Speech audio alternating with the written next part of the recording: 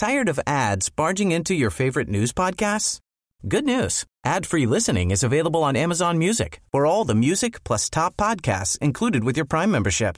Stay up to date on everything newsworthy by downloading the Amazon Music app for free or go to amazon.com/news ad free. That's amazon.com/news ad free to catch up on the latest episodes without the ads. This is MPB News. Hi, this is Karen Brown. Thanks for checking out the Mississippi Edition podcast. If you like what you hear, click subscribe, hit like, or leave us a comment if your app has that feature. Then find other MPB podcasts by searching MPB Think Radio on your favorite podcasting platform. Thanks.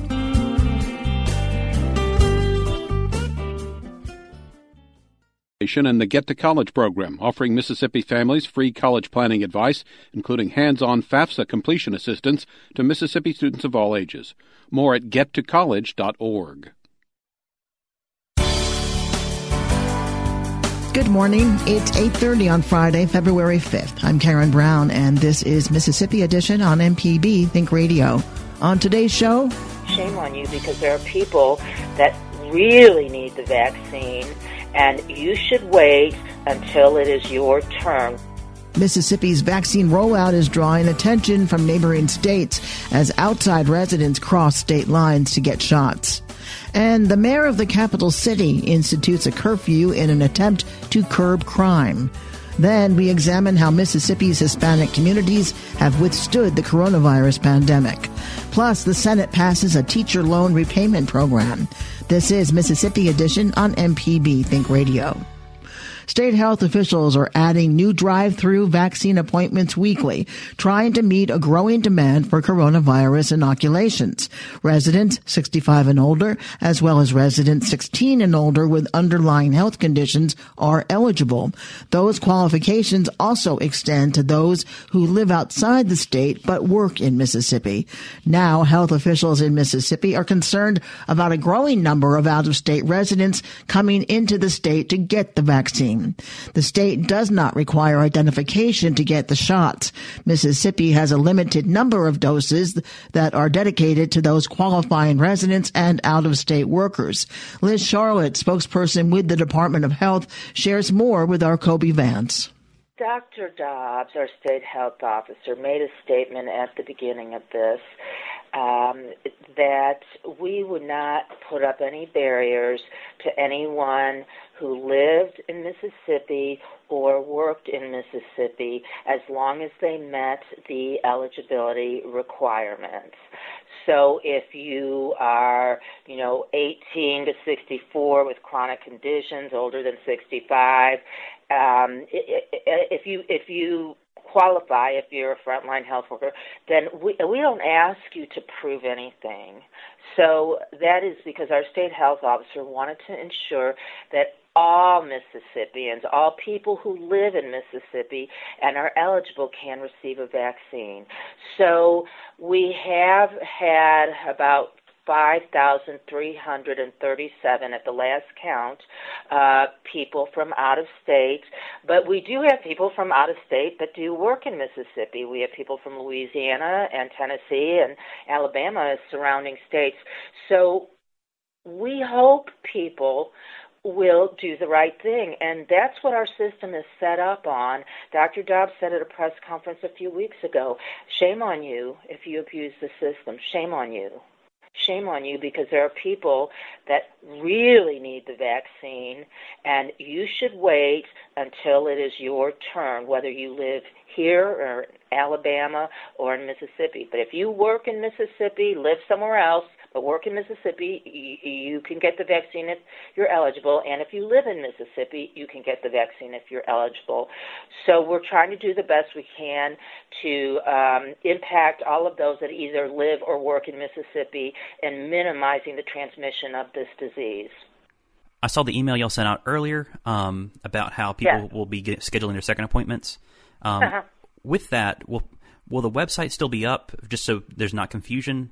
Like if people have just gotten their vaccine recently, could they still go on the website to schedule their second dose, or do they need to get that email? as of the time that the press release went out, second doses were taken off the scheduler, okay? So there's no way on the scheduler, and there is a message on the scheduler. We are doing this system to make it hopefully more convenient and less confusing. So right now, if you get your first dose today, you will receive an email with instructions on how to go about getting your second dose. And second doses should be much easier to obtain than the first doses. And we know there is such a great demand out there, and our supply is limited, and we only have so many available appointments. And so that's why we really have to ask people to please be righteous. And if you don't fall in one of the groups, please don't schedule an appointment. You know, you mentioned 5,000, about 5,000 people from out of state that may be working in Mississippi. Do you think that the number of people that are coming from out of state to Mississippi that don't work in Mississippi is a big drop in the bucket? I have no way of knowing that because we don't ask for any identification. If you come in and say you have a chronic disease, we don't say prove it. If you say you work in Mississippi but live in Louisiana, we don't say prove it. That's not what our system is set up on. It's set up on a trust system, and our goal is to prevent the spread of disease for anyone who lives in Mississippi or works in Mississippi when they qualify. And I really think if people would be righteous and follow the rules, we would be in better shape. Liz Charlotte is a spokesperson for the Mississippi Department of Health. Coming up, the mayor of the capital city institutes a curfew in an attempt to curb crime. This is Mississippi Edition on MPB Think Radio. This podcast is a local production of Mississippi Public Broadcasting and depends on the support of listeners like you. If you can, please donate today at mpbonline.org. And thanks.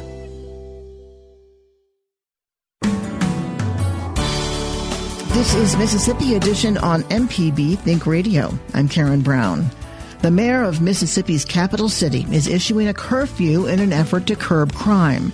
Jackson Mayor Chokwe Antar Lumumba announced a proclamation of civil emergency yesterday that places a curfew on residents under the age of 18 from 10 p.m. to 5 a.m.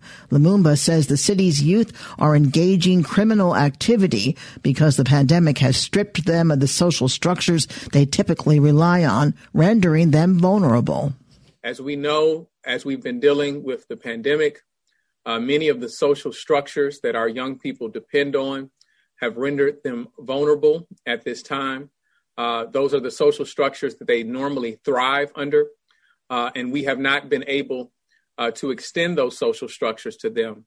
And we have far too often found many of our young people in unorganized capacities and at a higher risk than most residents. And so I believe that we have to do everything that we can to protect the health and safety of our residents and in order to work in their welfare. The civil emergency was recognizing the conditions in which we believe provide for a extraordinary circumstance, and the curfew can only be issued after a civil emergency is extended. And so we do not believe that this is the panacea. We do not believe that this is the sole means by which, some of the more violent crimes that we have seen, some of the burglaries that we have seen may reduce. And we do not put all of crime at the foot of our young people. But we do think that this is part and parcel of a multifaceted approach in which we'd like to see an effort go forward that protects our young people and protects our residents at large. The mayor cited a recent wave of criminal activity involving the city's youth as the impetus for this proclamation. There have been a number of instances, as I mentioned, where we've understood that there's been participation in certain burglaries, and it has been the report of the police department that there have been some younger actors involved. And we've seen an increase in their involvement in some of the nefarious activities.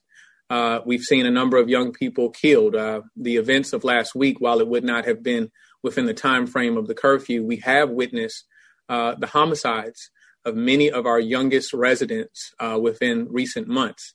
And so, as I said, this is sincerely an effort for their protection.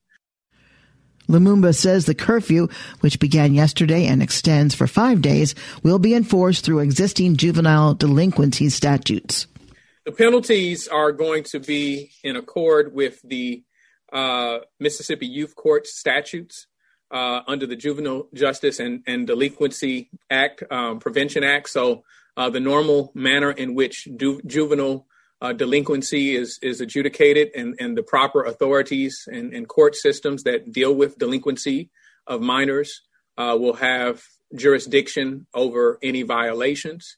And we will be looking for the support of our law enforcement, as well as it has been indicated by some of the leadership over at the Hinds County Board of Supervisors that they're going to try to engage the Sheriff's Department as well. And so this is not in an effort to, one, criminalize our young people, nor is it in an effort to, put the issues of crime solely at their feet, but it is an effort to protect them. We are trying to protect our young people and also extend the protection of the health and welfare of our residents by and large. Chokwe Antar Lumumba is the mayor of Jackson. Coming up, we examine how Mississippi's Hispanic communities have withstood the coronavirus pandemic. This is Mississippi Edition on MPB Think Radio. If you ever miss one of our locally produced shows or want to simply hear it again, you can find what you need at mpbonline.org or download our podcast app to your smartphone. MPB programming is on your schedule at mpbonline.org.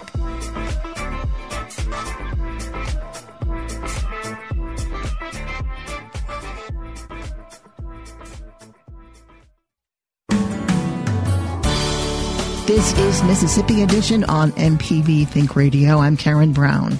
Hispanic residents account for over 3% of COVID-19 cases in Mississippi and 1% of related deaths.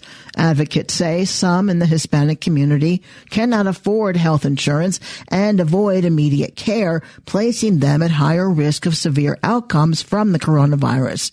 Now, with the state ramping up vaccine distribution, many in Mississippi's Hispanic and immigrant communities are wary of getting their shots. Only 1% of Mississippians who have received a coronavirus vaccine identify as Hispanic. That's according to state health officials.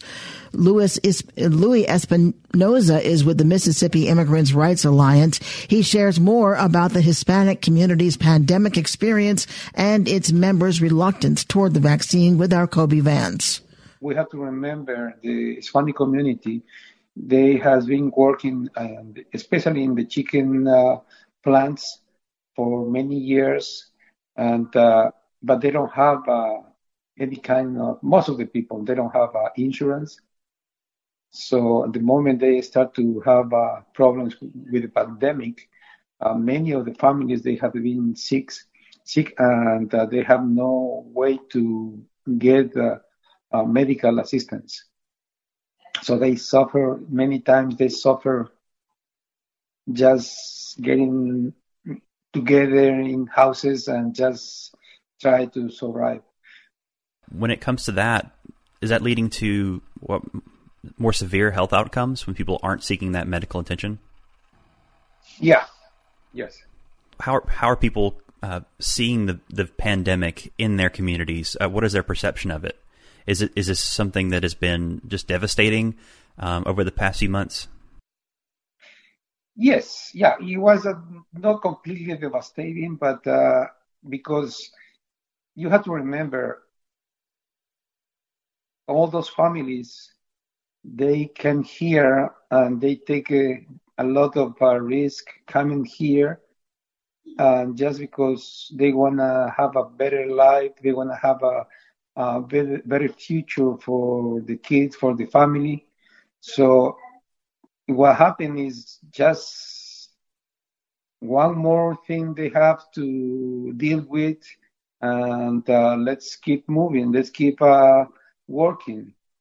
So, yes, sometimes they had a problem because, like I said, even if I remember, I know many cases where they have to go to see if they didn't know anything to start, like everybody asked about the COVID.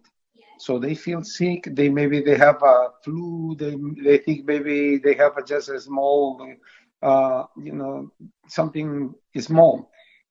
But when they start to feel more sick, so then decide to go and see if they have the COVID, because they start to listen about the COVID. But the problem they had is because they went to the clinics around the towns where they live, and the clinics charge a lot of money just to, it's not only, okay, I want to have it, because when everything starts, the clinics, they not only try to give the test, but they go first to have a medical exam. So the bills sometimes go $500 and up. So it was really, economically for the families, was really bad, because they had to pay that because they don't have insurance. They don't have any kind of to cover that money from any kind of insurance. How has the vaccine been received in the Hispanic community here in Mississippi?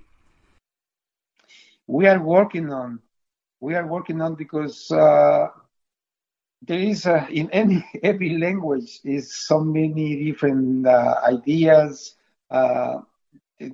theories about now they are going to control us. They are going to know where I live.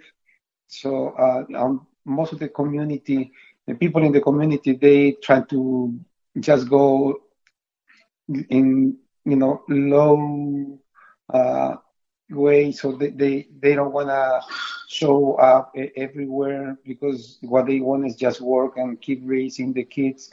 So no, and they don't know too much about right now about the vaccine. We has been last week we had on Zoom with the health department, trying to explain the community about the vaccine and how it's going to work. Next week we have another one with Dr. Fauci and Dr. Dobbs.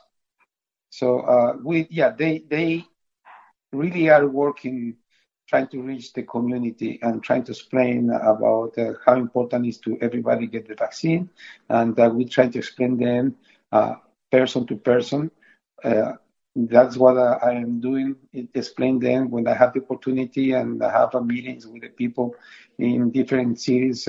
We have to do that. Even we have to do, actually the next week I'm going to have I'm going to have the vaccine, and I'm going to make a short video to put in our pages, so they know me. So I hope that is going to help them to also many of the persons feel comfort, because we are doing that too.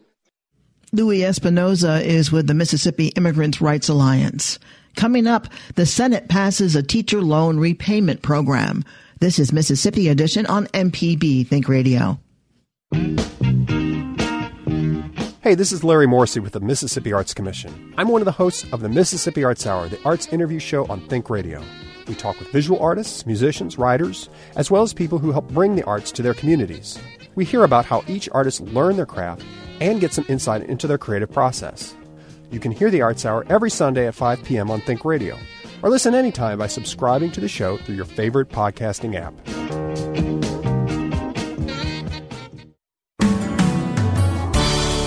This is Mississippi Edition on MPB Think Radio. I'm Karen Brown. A college loan repayment program designed to attract graduates to teach in Mississippi schools is on the way to the House after passing the Senate yesterday.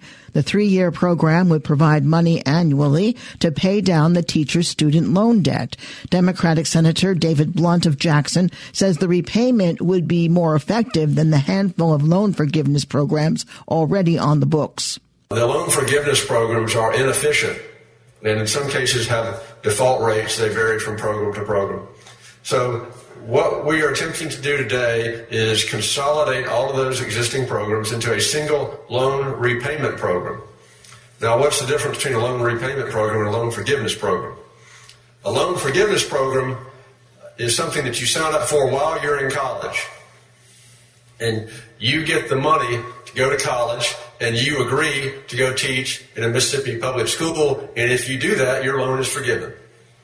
But what happens, of course, is people's plans change. Maybe they choose not to go into the teaching profession. Maybe they move to another state. Maybe they teach for a year and decide they don't want to teach anymore. And then that loan is outstanding, and the state essentially has to become a collections agency to go get its money back. A loan repayment program doesn't have a default rate. The default rate is 0. A loan repayment program works like this. You graduate from college, and this is a staggering statistic. The average Mississippi college student loan debt is between $35,000 and $37,000. So most Mississippians graduate from college with significant student loans. Then we say to those young people graduating from college, if you agree to come teach in a Mississippi school, we will pay down your student loan debt. And then the teacher or the person enters the teaching profession, they teach. At the end of the year, they go to the Office of Financial Aid with a piece of paper that says, I taught. The state of Mississippi writes a check to that loan provider, and the principal on that loan is reduced by that amount. That's the way a loan repayment program works. Under the program, all public school districts in the state would qualify. In all, teachers in a school district not designated as a critical needs shortage area could receive up to $10,500. Teachers in districts designated as critical needs shortage areas could receive up to $16,500. Republican Chris McDaniel inquired about the overall cost of the program and how much total student debt the bill intends to provide. If 80% of the teachers go into a non-critical needs district and 20% go into a critical needs district, and I don't have any way of knowing, that's just a number I made up, then you're talking about $3.9 million first year. 3.9. 3.9, yes, sir. That will be each year. And that money's coming from the general appropriations? Yes. Is the idea to pay back the entirety of these teachers' loans over time? Is that the idea? No, it's not.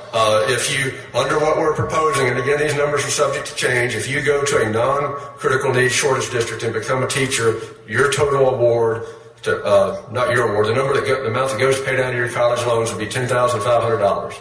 So if you graduate with the average amount of college student debt in Mississippi and you owe $35,000, you still owe $25,000, but we would have paid down $10,500 of your loan. Another education bill authored by Education Chairman Dennis DeBar passed the Senate yesterday. It requires the State Department of Education to issue a Mississippi license to any teacher who has a valid out-of-state license within 14 days of receipt of the application. Teachers receiving reciprocity would still be subject to a background check before being hired by a district under a separate statute. This has been Mississippi Edition on MPB Think Radio. Thanks for listening to the Mississippi Edition podcast from MPB News and MPB Think Radio. Don't forget to subscribe if you haven't already, and if your app lets you, leave a comment or review. We really do appreciate it. Remember, you can always get in touch with MPB News on Facebook and Twitter, and fresh episodes of the podcast are posted every weekday morning. I'm Karen Brown. Thanks for listening. This is Mississippi Edition from MPB Think Radio.